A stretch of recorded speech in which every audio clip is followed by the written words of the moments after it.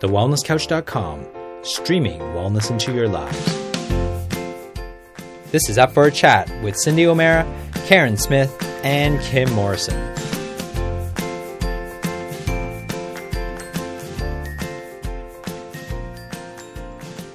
Here we are, up for a chat about the hottest topics that are important to you, inspiring you to awaken the change within. I'm Karen Smith. I'm Kim Morrison. Ta-da!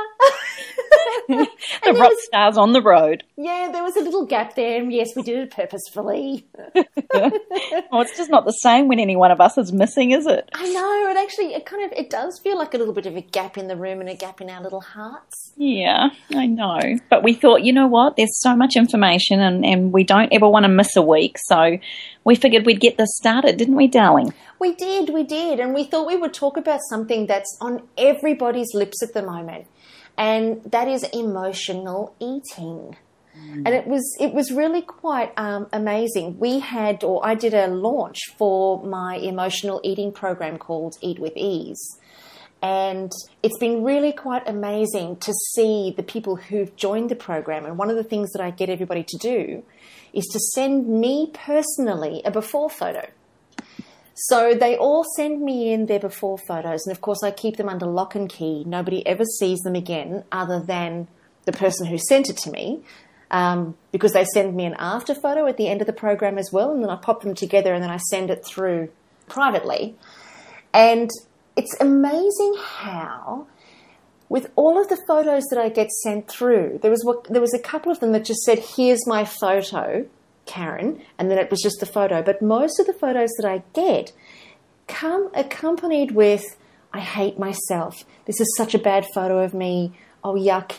Look at me. Oh, I'm so embarrassed. I wish I didn't have to do this. I'm so sorry. I'm sorry you have to look at me like this." You know, there's lots of all of that stuff that came with the photos. And when I look at the photos, you know, it's amazing when what you see is, when you look at yourself, and I understand this wholeheartedly because I've lived my entire life looking in the mirror and hating everything that I saw. Even when I was my slimmest, I still looked in the mirror and thought I was disgusting. And I think there's nothing sadder than to look in the mirror and see a reflection of something that's not actually there. And one thing, you know, I always think of, Kimmy, when I look at these pictures is I remember, you know, when you were speaking once when we were in Melbourne, and you said, for those of you who don't like your boobs or you don't like your legs, think of the person who's lost their boobs or lost their legs, you know, through an accident or cancer, and then develop a new relationship with yourself. And I remember, you know, I always think of that, and I think, you know, we look in the mirror and we say what we don't like.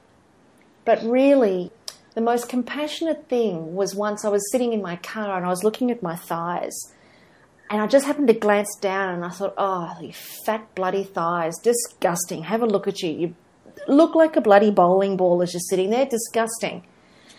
And then as soon as I poked my thighs, within an instant I got this thought where I thought, hang on a minute. My thighs are just doing the best they can with what I put in my mouth.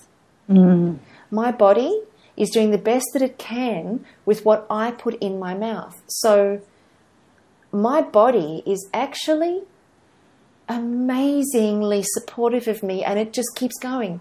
You know, like I'll put food into my mouth, or I'll overeat, or this is back then, but I'll overeat, or I'll eat the wrong food, and I won't even think twice about what that's doing to my poor body.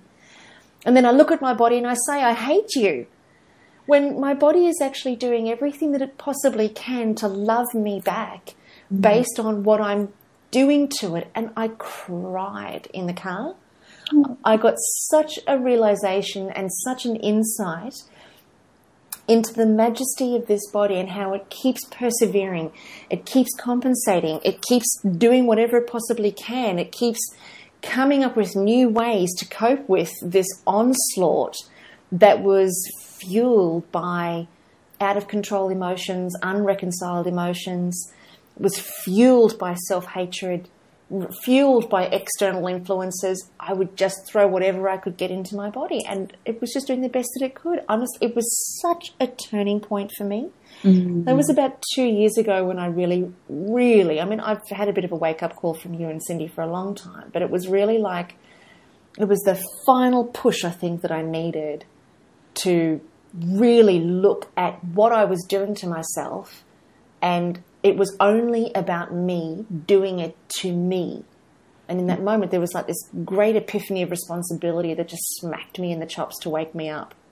It's such a good point you make, Kaz, because so often what we hate in the mirror, we blame the body almost. We blame the fact that what we're seeing is something else or someone else's fault. But the reality is, as you so correctly say, is that responsibility is the minute you put something between those lips, the minute you choose to swallow and eat. Oh, sorry. That's all right. You've got a little frog in your throat and you crossed his legs. No, speaking of eating. Oh, no. A little fly just ruined. Oh, you did not. Oh, my God. No, you didn't. There's one of those little sand flies just went... Oh, love. I wonder how much protein's in that. Anyway. Are you all right? But what I was saying is... Are you all right? Yeah, I've swallowed it. I just drowned it. Oh, that's kind of disgusting. I'm trying to actually keep my cool here. I just want to run. But the reality is, what's put on our... You know what the biggest aha for me was? And I've always been someone who, you know, as I'm sure many of our listeners know, has been athletic. And I've been blessed with an athletic body, and I have always been athletic. So for me, any kind of movement was always, I didn't even know if I looked at it as a privilege. I just thought it was a normality. It was just, and it was great to sweat, and it's great to push your heart and almost vomit every time you trained. And it was, wow. You know, when I was playing for state netball level, our training sessions were really hard. But then when I went to Australia and I met a guy called Cliff Young, and then I thought my body could do no more. I just could not push another kilometre, another step even out of my body. And he would say to me, there's always more. There's always the ability to have more self-control. There's always the ability to take one more step.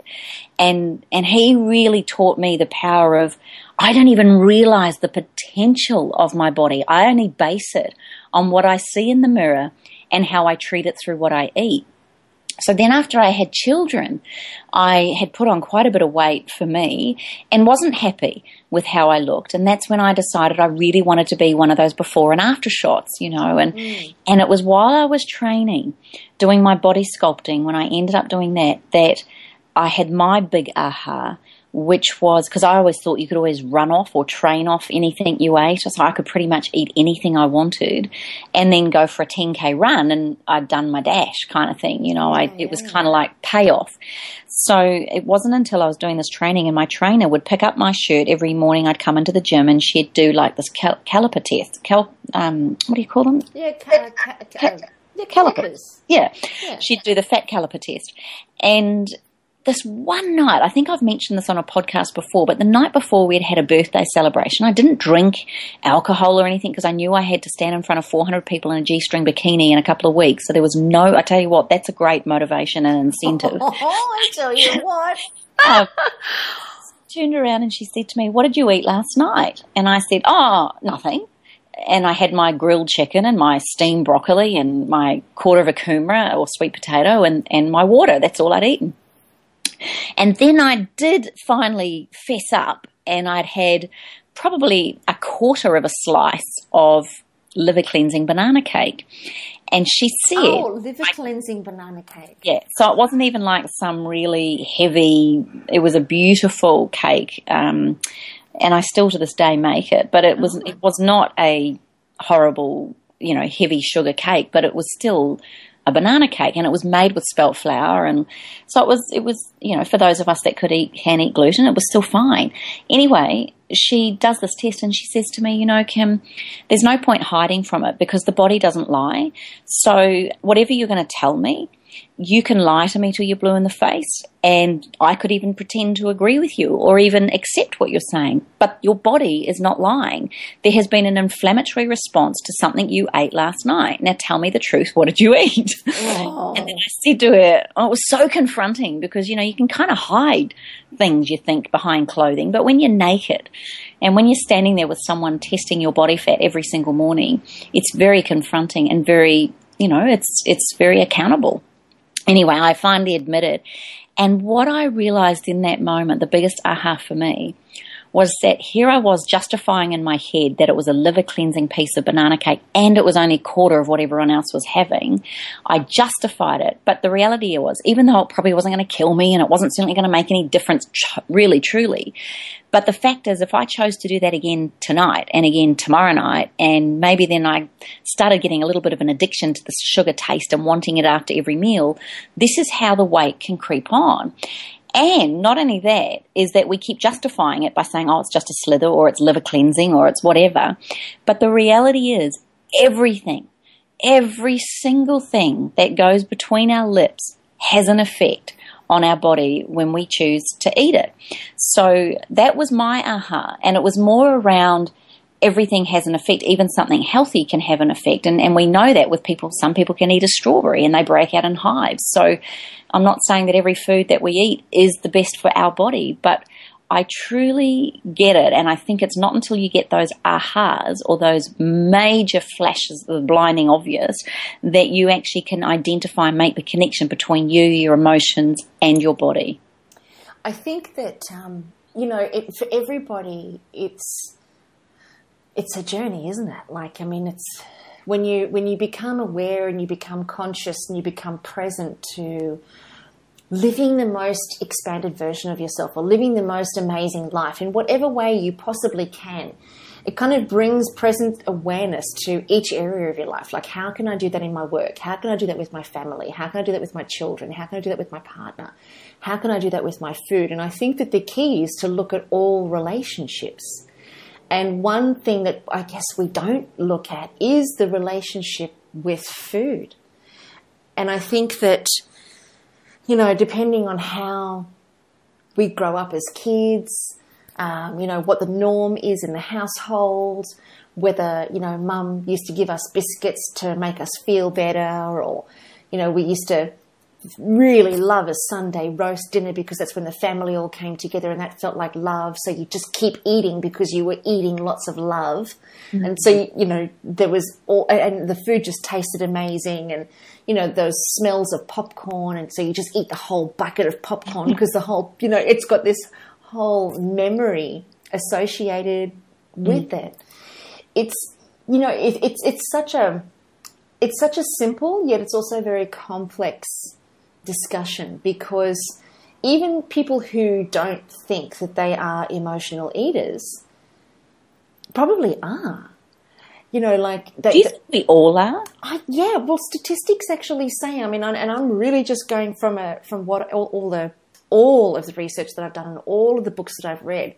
Statistics say that 80% of the population are emotional eaters, and the other 20% of the population eat predominantly for fuel, but will be inclined to eat emotionally when they're eating under social circumstances. So culturally, particularly the more ethnic cultures, don't want to generalize here, but, like the Greeks and the Italians, they tend to get together over food, and it's, with the big, beautiful meals and the great big spread, and that's family. And then also the socialization of Christmas even, we'll tend to have the Christmas cake, or we'll tend to have too much champagne or too much, because there's an emotional connection happening around that. Mm. So, yeah, I think that the 80% is being quite liberal. I think that it's a much higher statistic than that. And I think that... I actually think I'm an emotional eater. I think... I don't know how to say this, but without sounding like, I forget the name of those people that have an obsession with healthy eating. What do we call it? One of the girls at our Awakening with the Change Within was called it. Cindy knows, don't she? Where's our Cindy when we need... Yeah, she probably straight away. Yeah, there'll be listeners sitting there going, I know it. It'll come back to me. But I I think about food all the time. I think about eating all the time, and I think about how I'm going to feel when I eat that, and then what meals I can get out in preparation for that. And I don't think it's an unhealthy emotional space, because I love cooking and I love providing for my family, and I love creating healthy dishes and all of that, but I also get a real kick out of making, little sweet treats for the kids, as in, like we've just gone back to school, and so one of the things we did the night before school started, I said to Taylor in that afternoon, and Jacob, I said, well, we're going to start doing lunches, and snacks again. And so what I usually do once a week is make a whole lot of nibbles of some sort, or one thing or other, whether it's sweet or savoury, and then we put them in the freezer to make it easy on the morning of school, so that people can just grab, and then they add the fresh fruits and things to it. So it's a really easy way for us to stay healthy without resorting to, buying something just because it's quick and easy. So for me, the key is always preparation. But the reality is for us is, the sweet treats for Taylor, and she's just made this decision. And I think it's amazing to listen to a young, 16-year-old girl who has decided she's finally got the connection, I think, with her body and eating and whatnot. And she said, Mum, I'm not going to eat any processed sugars for this whole term. My goal this term is to eat really well. So the other night she made this beautiful meal, and it was just a basic salad. And she loves iceberg lettuce and nothing fancy, and it can't be too mixed. But she made this pastry based from one of the cookbooks that we have. It was a cross between Quirky Go, Against All Grain, and Chef Pete Evans's book. So we kind of made up our own recipe. And then we baked that, and then we put the quiche filling together, and she did the onion and the garlic and the spinach, and then, we put some fresh basil in it. And anyway, it was just amazing to watch this girl start to realize that she's been watching and listening to her mother probably preach on for years. She's around people like you and Cindy, and all we ever seem to talk about is food. And you know what she's doing with it, Kaz? And Cindy will be so proud. But she is actually putting together an ebook for young people to eat healthy, because she's really struggled with understanding what's the best thing for her body. So she's now creating all these recipes that are easy for her, and she's collating them, and she's already got about 30 recipes together, and she's collating them and writing them from her point of view. And because she is a young dancer, I said to her, let's call it, an ebook or a cookbook for dancers. And then I thought, well, actually, all of the tips and information she's putting in here, and there's emotional tips in there as well, which I think a lot of you mums out there will really appreciate this book when it gets here, is that she's really focusing on the athlete or the young person who really reveres or understands that their body is a machine. So anybody that's into sport or dance. So she's calling it Dance Around the Table, which I think is so cute. Oh, how cute is that? I know, it's so gorgeous. And she's really thinking about how to support other people, because she leaves home at the end of this year and she goes into the big wide world of dancing. And she just said, Mum, I just need to know, and I want to know how I can cook. So, I think the connection between the body, the importance of the body, and probably more importantly, the actual emphasis around self-love, that real being kind to oneself and realizing that food is your medicine. Food is the one thing that allows us to not only socialize, there's culture and tradition around it. Like you said before, there's those beautiful things like Christmas and Easter and all of those things. But maybe instead of thinking, oh my God, we're going to put on weight, it's typical and all that sort of thing, it's like, how could I possibly eat the best way with the most amazing sweet treats, or the best way I can look after myself?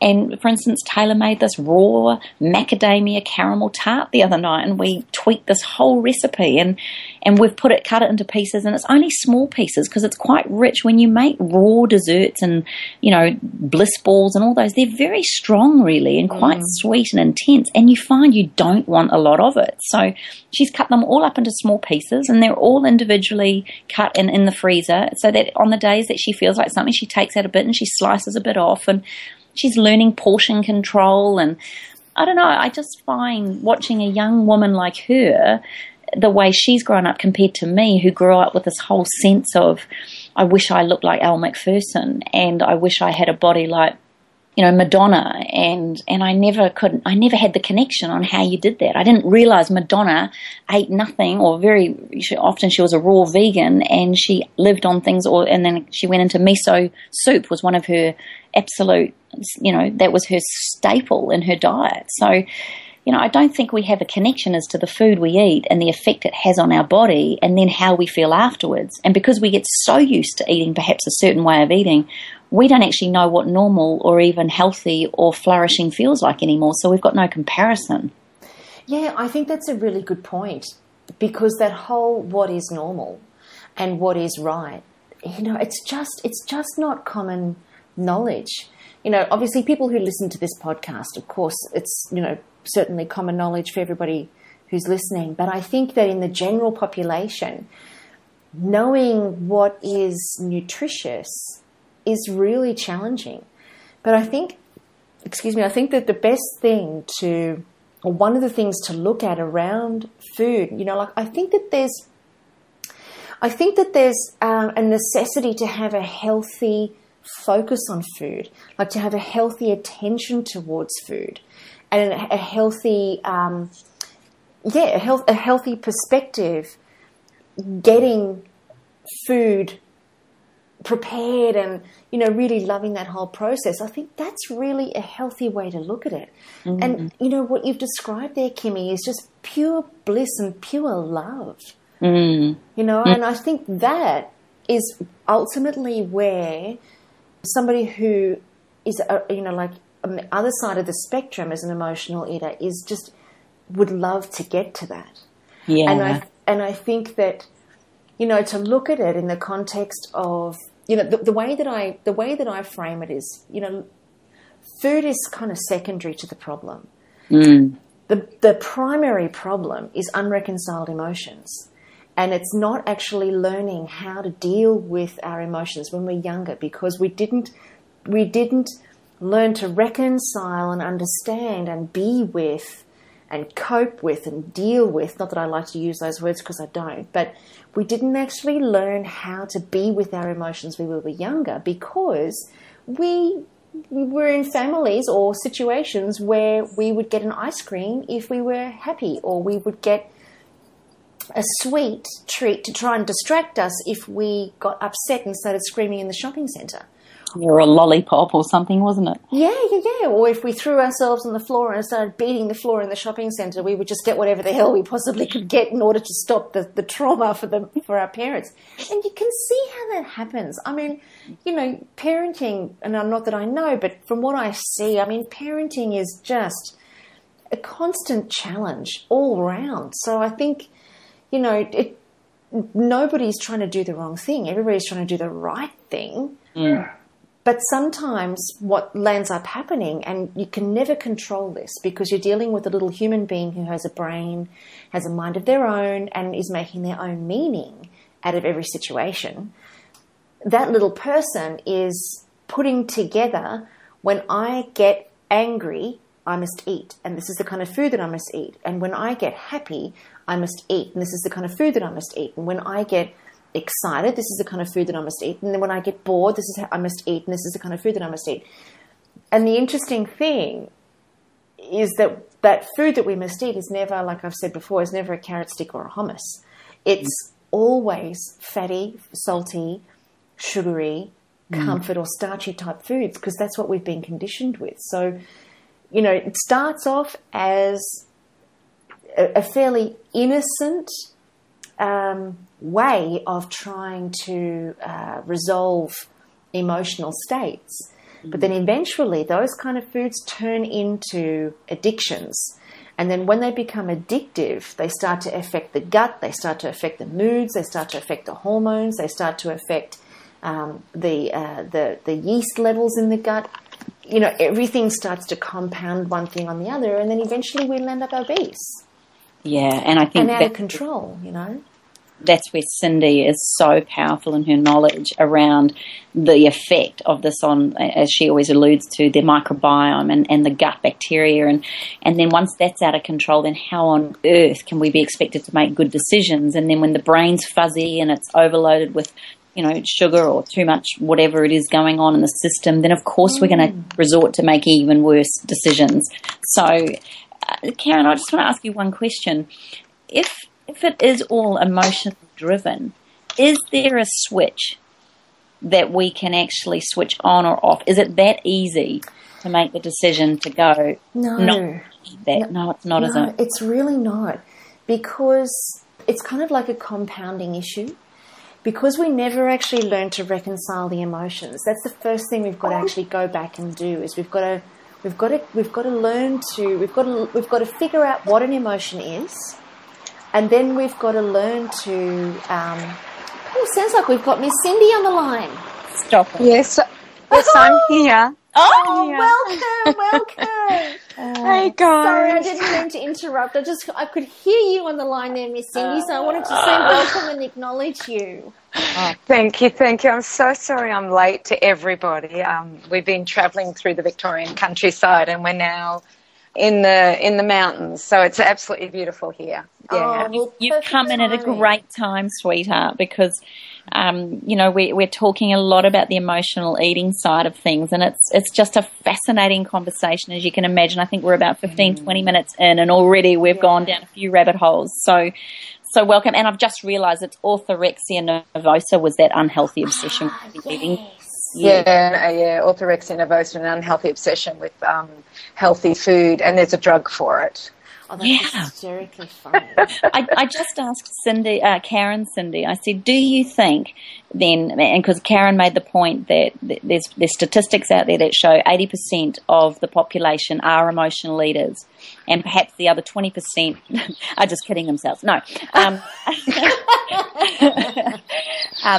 But I know, even though I'm very healthy, I would say I have an emotional attachment to food. And I dare say most of us do, because there is such comfort around it. And those that I find don't have any connection to food or have no emotional attachment in any way whatsoever are probably people that may have other areas that they're emotionally detached in as well. So I don't think there's anything wrong with emotional eating, in the sense that, we eat to feel good, we eat to socialise, we eat to cook for others. Like there's so many beautiful culture, tradition and beautiful rituals around eating. But I just asked Karen, I said, well, do you think it's easy for those of us that maybe the negative of it is that when we have a negative emotion to it, we go and pig out on maybe alcohol or sugar or fat or whatever it is, or a combination of all of the above.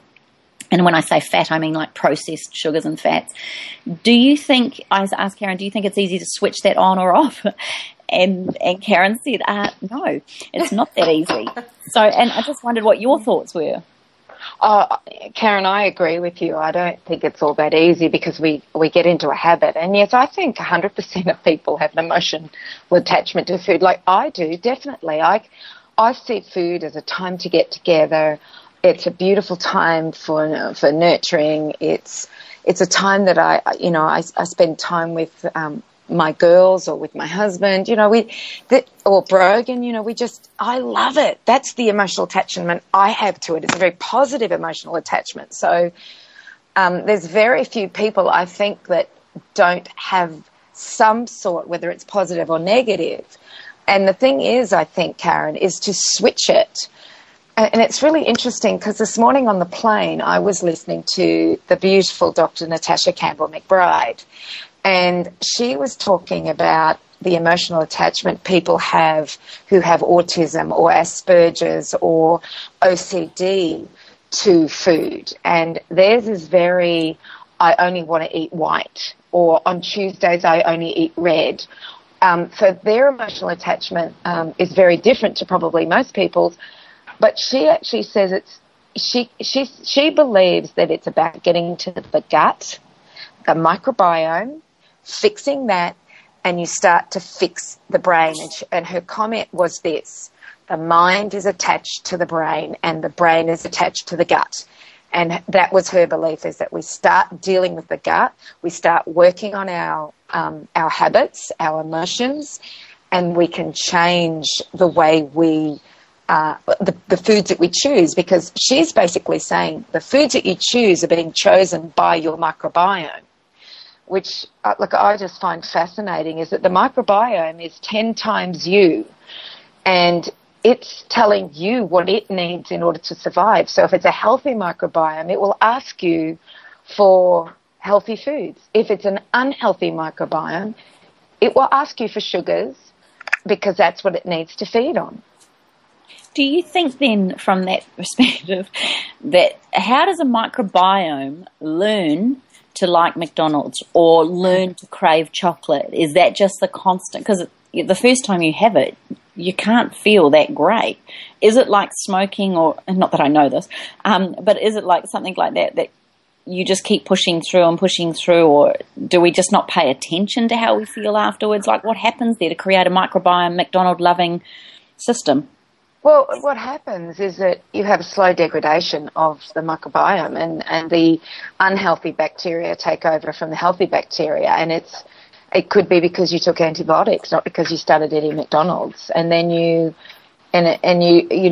looking for sugars, and you're looking for those. It's the sugar that they're looking for. Or like if you look at white bread, white rice, it's a sugar hit. Amylopectin is broken down very quickly, and it becomes sugar for them to feed on. And you know, it's just, this is what we're starting to learn. And then we become absolutely emotional about everything. We become depressed, we have anxiety, we have all of those things. So, and then we get into a habit. So for me, to try and fix one, like the microbiome, without fixing the emotion, or to try and fix the emotion without fixing the microbiome, is, to me, a moot point. You've got to do the both. Yeah, and the same with your skin microbiome, Kim. Totally. You know, you've got to fix that microbiome too. And you know what? Another thing that I've learned, and I'm sorry I've taken over this conversation, but it's just been a huge learning curve for me. But I found out that Roundup, which is also called glyphosate, kills the microbiome of the soil, which stops the plants being able to take up nutrients from the soil, which in turn gives us less nutrients, which in turn makes us sicker, which in turn makes the microbiome sicker. It's like this vicious environmental cycle that we've gotten into, and we have to start to realise that the depression that we now see, the anxiety, the emotional problems that we now see, is not just one thing. It's many things. And if we can, we look at everything and we try and fix our environment within our house to begin with, and our food environment and our mental environment. Isn't that right, Karen? You know? Yeah, I think it just adds to the complexity of it, because if you think about, and it just adds to the complexity of it, because you've got, when I look at my experience and my family's experience, and a lot of the people on the Eat With Ease program, they started off, brand new little babies in an environment and in families where food was used as, a tool to soothe emotions, or a tool to, deal with emotions. And then, of course, then the natural degradation of the body takes effect. And then there's also the others who potentially never had that, but then because society keeps feeding us the sugars and all of that sort of stuff, the body starts craving it, and the nutrition isn't there, as you say, Cindy, because our soils are being depleted from nutritional value. And then it's the food, the disconnect inside of the body chemically that then causes the neurology of the gut and the neurology of the brain to malfunction, which then means that we'll end up feeling the anxieties and the depression and all those sorts of things. So it's kind of like it comes at us from all angles. But then belief comes into it too, guys. Like if you truly believe that something is good for you or not good for you, whether it is or it isn't could possibly be the case. I was just saying off here, Cindy. Good point. It's true. It's absolutely true. Good point. I watched a girl who was doing kinesiology, and actually I think this was at your workshop, Cindy, ages ago. I remember a girl held a piece of bread and put it up against her. I'm sure it was at your workshop. Forgive me if I'm wrong. But a girl held a piece of bread, put it up against her, and then there was some muscle testing done. And the muscle testing showed that she was weak. Then the kinesiologist asked her to bless the bread, say, I love you, thank you, I'm so grateful for you, and then hold the bread up against her body, and then they did muscle testing again, and she tested rock solid. And it was about, and I think the point may or may not have been, was it you? Was it your workshop or was it somebody else's? No, but I have seen that before. I've seen people do a blessing over water.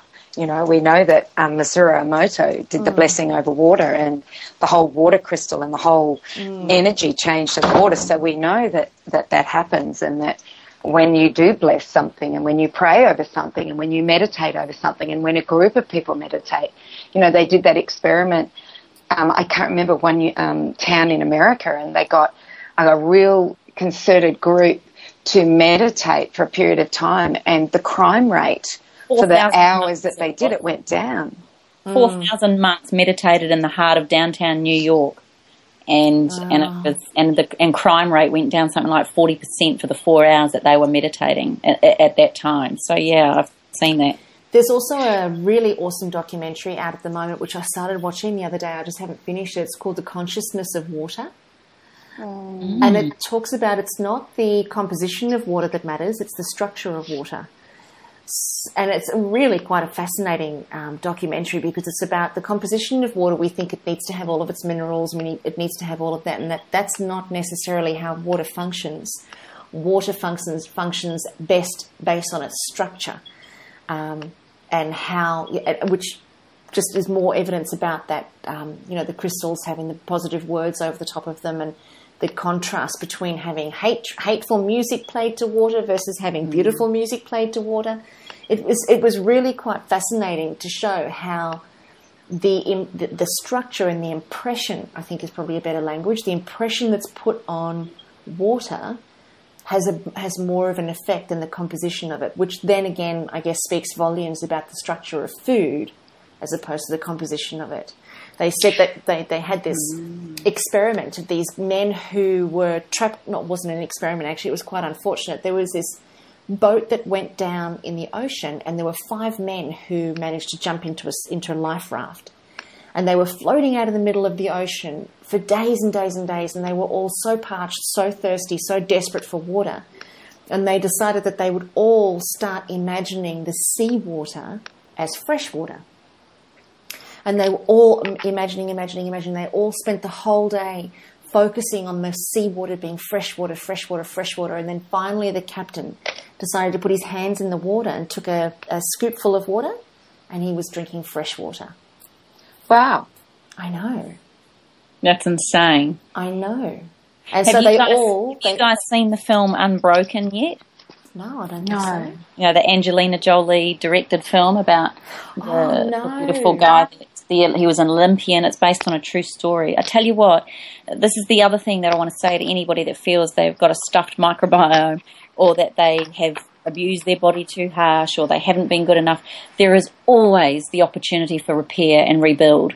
And you only have to look at people that have gone through, I mean, his was a very extreme case, but for years in these these prisoner of war camps and fed smidgens. He spent 45 days at sea in a little lifeboat, the 3 of them. How they survived that, I don't know. But just, many of us perhaps have put ourselves through incredible stress or under duress, and the body has a remarkable, unfathomable ability to heal, repair, and want to get back to homeostasis. And I mean, we all know from an emotional point of view, you can be sitting there eating a beautiful lunch or something, and then you get a phone call, a crippling phone call that changes your life forever, and it could be terrible news or something's happened, and in an instant that food is just, you can't eat it, you can't stomach it, you could lose 5 kilos in a week with devastating news. You can, your body just doesn't want to function on food at all. So we know in that extreme situation that emotions can totally govern how we react and respond to food. But in the same token, I just want to say how powerful the body is at building and repairing. So no matter where anybody's at, and the fact that anyone listening to this podcast, I would dare say, is on a health journey. So my number one tip would be stop beating up on yourself. start using kinder language, start to really appreciate the knowledge that you get from podcasts like this and many, many other amazing foodies out there that give unbelievable amounts of information, and just start gathering what feels right for you, and maybe even journaling how you feel before a meal. What are your thoughts before you eat? Start noticing triggers, start noticing the repetitive patterns or where your mind goes when you eat certain foods, or why are you craving certain foods at certain times.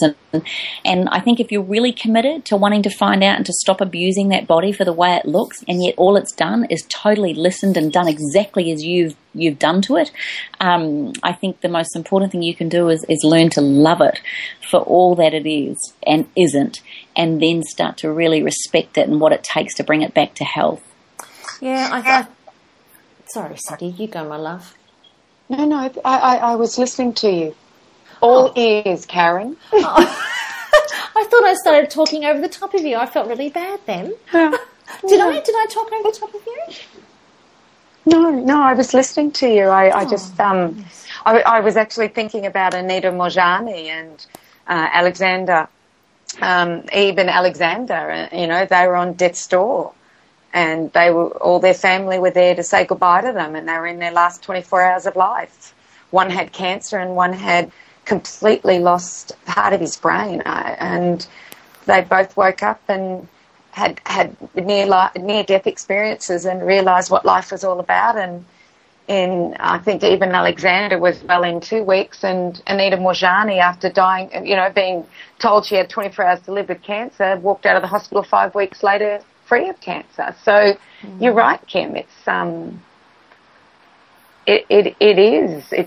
how we perceive our life, and what they learnt was that you have to love yourself. You have to love yourself unconditionally. They're fascinating stories. So that was what I was thinking of, Karen. So maybe the thoughts were coming out of my head. I don't know. True. I think the fascinating part about that is that, as you said before, the mind and the body are connected. They're not separate from each other. And unfortunately, science and the way that we look at our body is very individualistic. Like we've got somebody who just looks at eyes, somebody just looks at throats, we've got somebody who just looks at hands, we've got somebody who just looks at spleens, and somebody just looks at hearts, etc. But collectively, the body has this innate intelligence that no one can measure.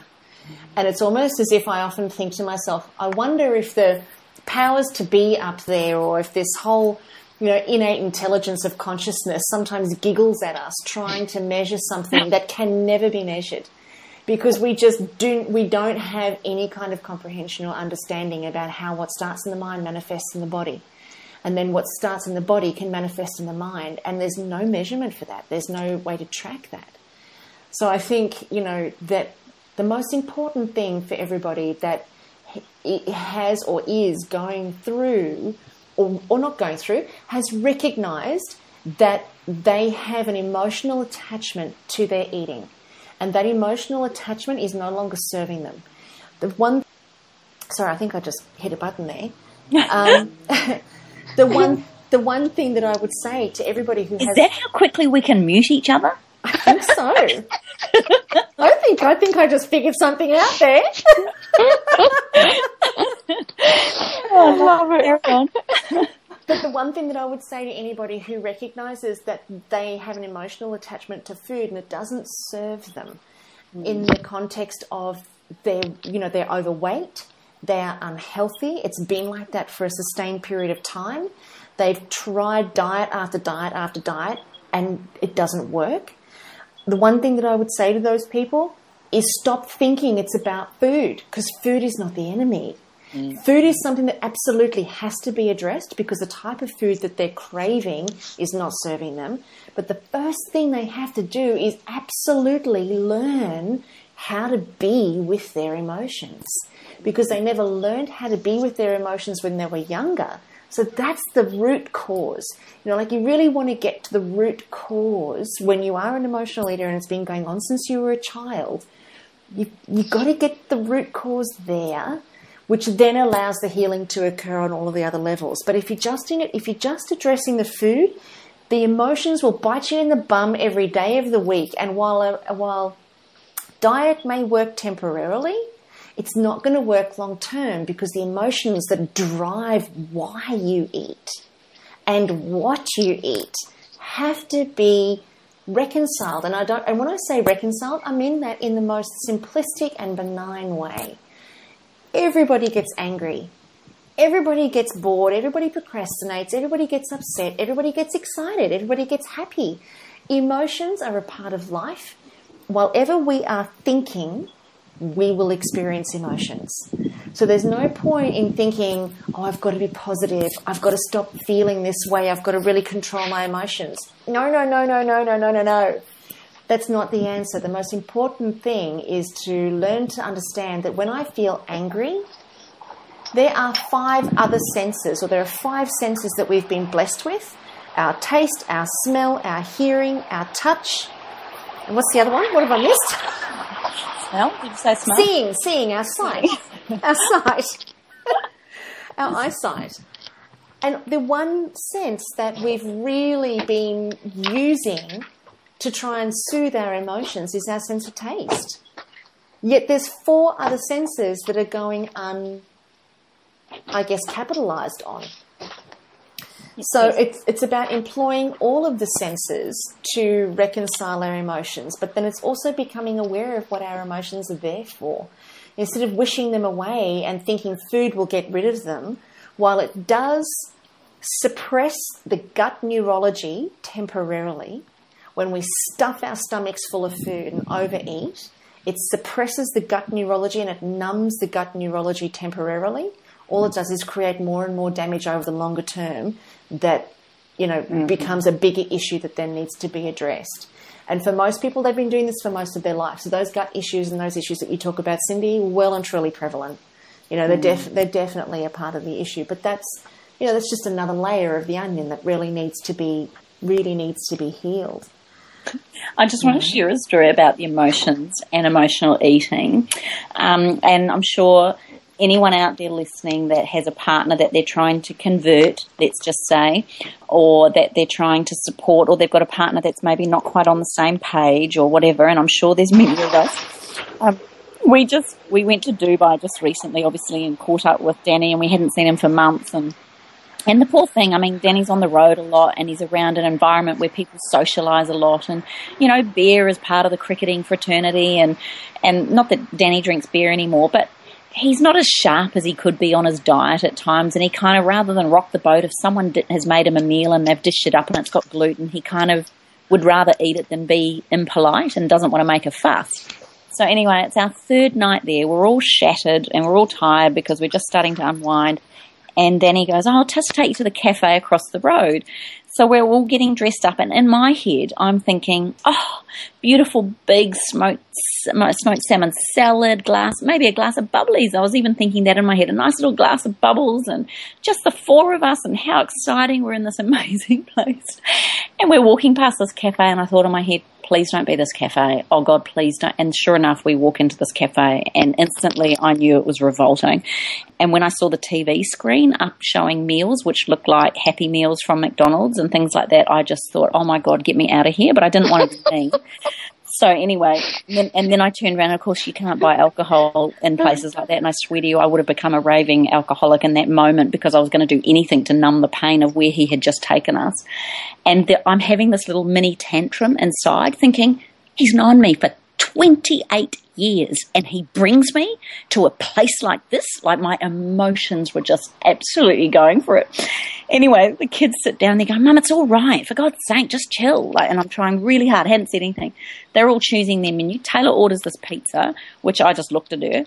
Then Jacob orders this burger, and I've just looked at him. And then Danny ordered this chicken meal, which had some sort of yellow sauce thing that it just looks so wrong.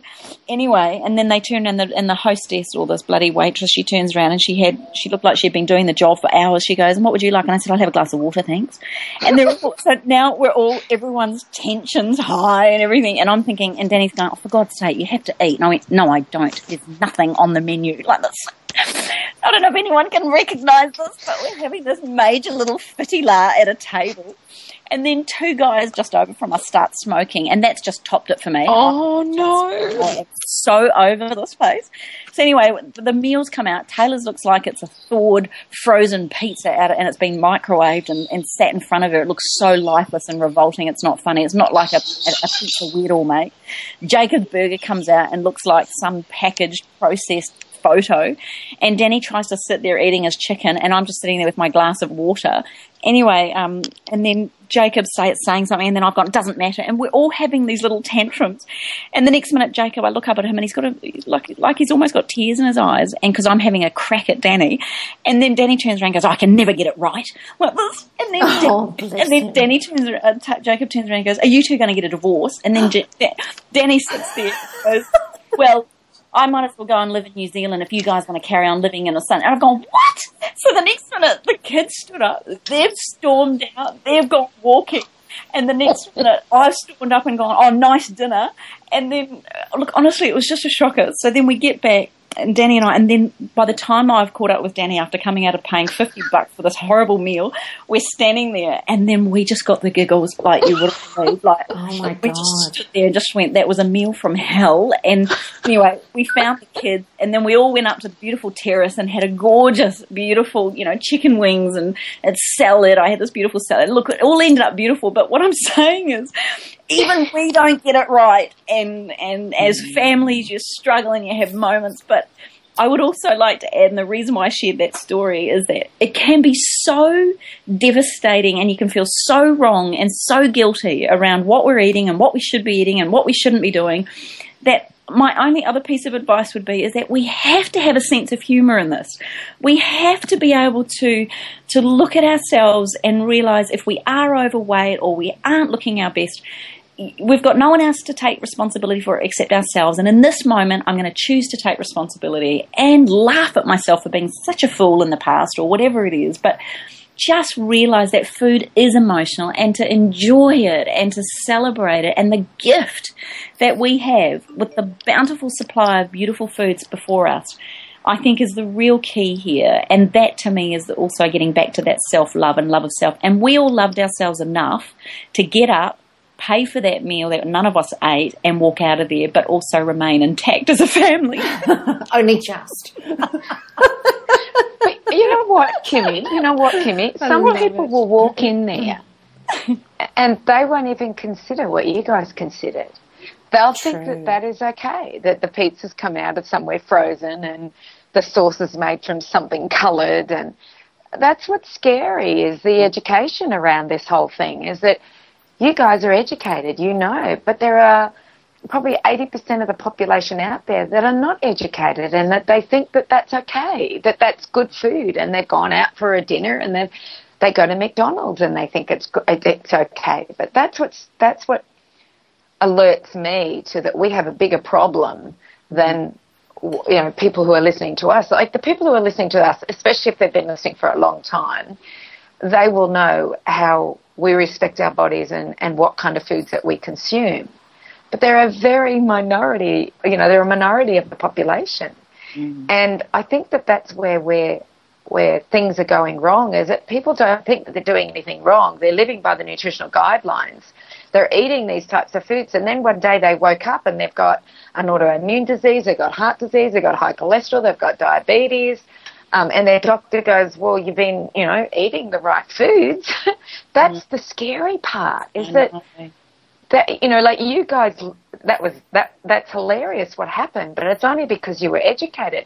Most people would walk in there and not even think twice about the food that they were putting into their mouth. And I think that is the key. Is the key is education. The key is to have an understanding about what food is doing to your body. For instance, I was speaking, I swim with a bunch of emergency care doctors and radiographers and interns, and anyway, one of the precisely girls, I don't swim with you. I don't cut the chase. I'm just saying that's the only reason. Well, you know that they'll save you every time. You know, I feel very honoured that I'm swimming with them, that if anything happens to me, they're there. So anyway, one of the girls has an autoimmune disease and she has Raynaud's. And I said to her, what are you doing about your Raynaud's?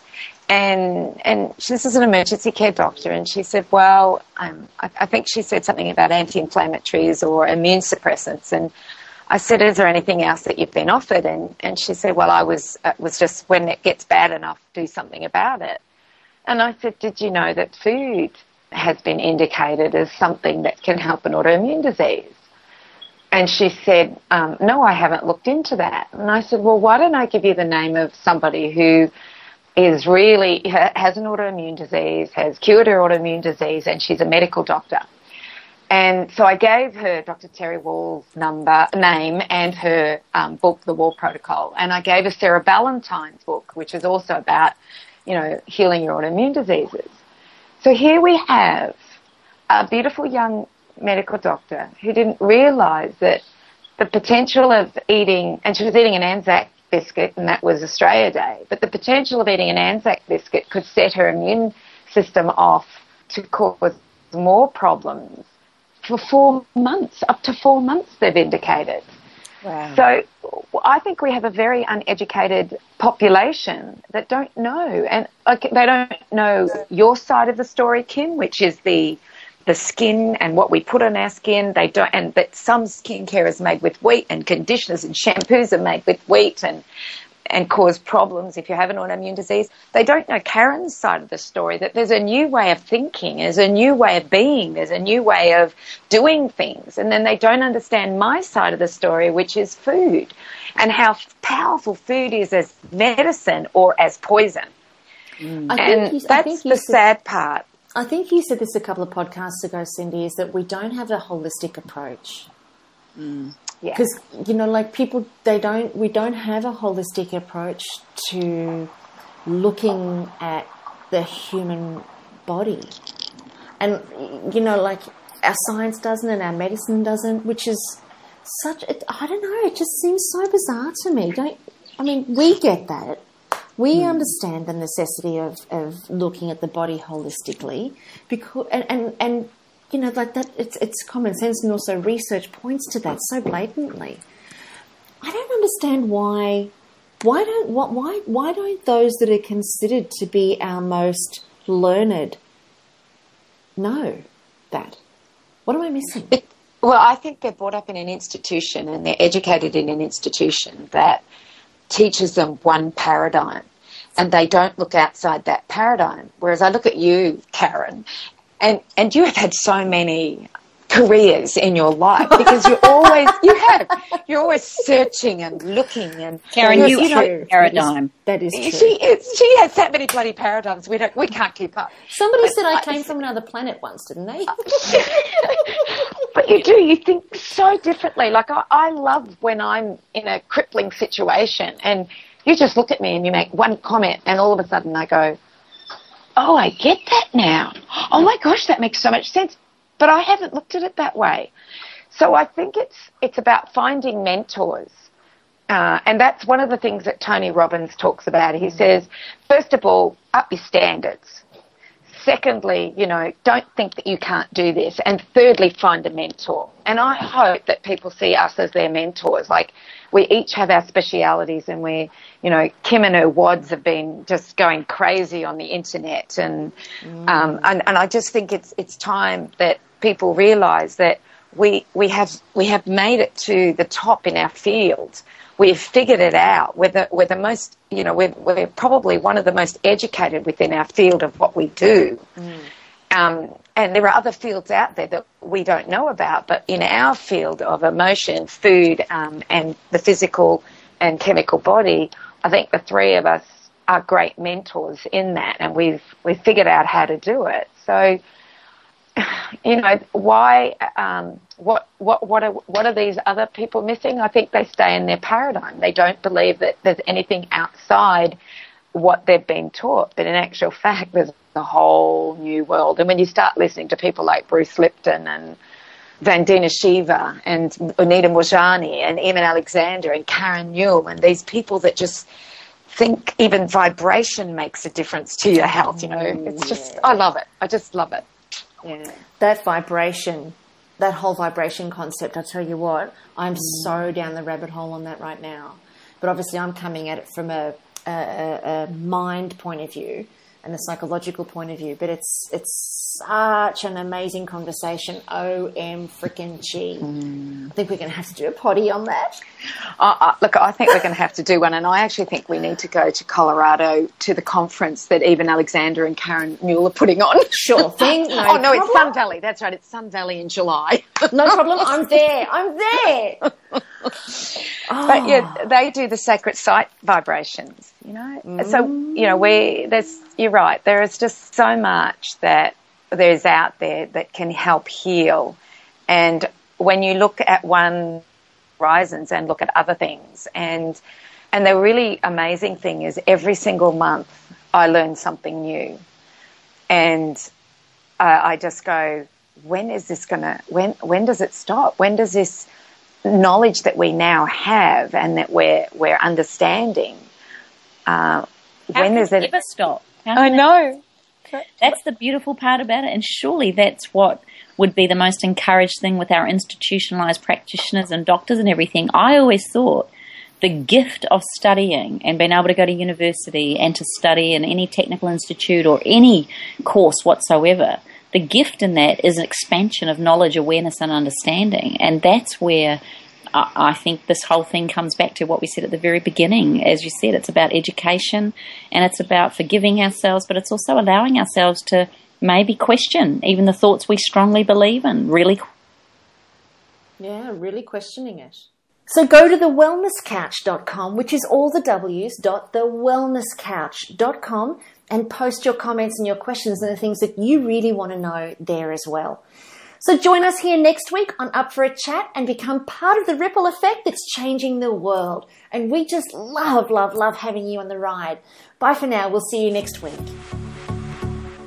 This has been a production of TheWellnessCouch.com. Check us out on Facebook and join in the conversation on Facebook.com/The Wellness Couch. Subscribe to each show on iTunes and check us out on Twitter. The Wellness Couch, streaming wellness into your lives. Whilst the Wellness Couch presenter endeavor to provide accurate and helpful information to their listeners, these podcasts cannot take into account individual circumstances and are not intended to be a substitute for health and medical advice from a qualified health professional. You should always seek the advice of a qualified health professional before acting on any of the information provided by any of the Wellness Couch podcasts.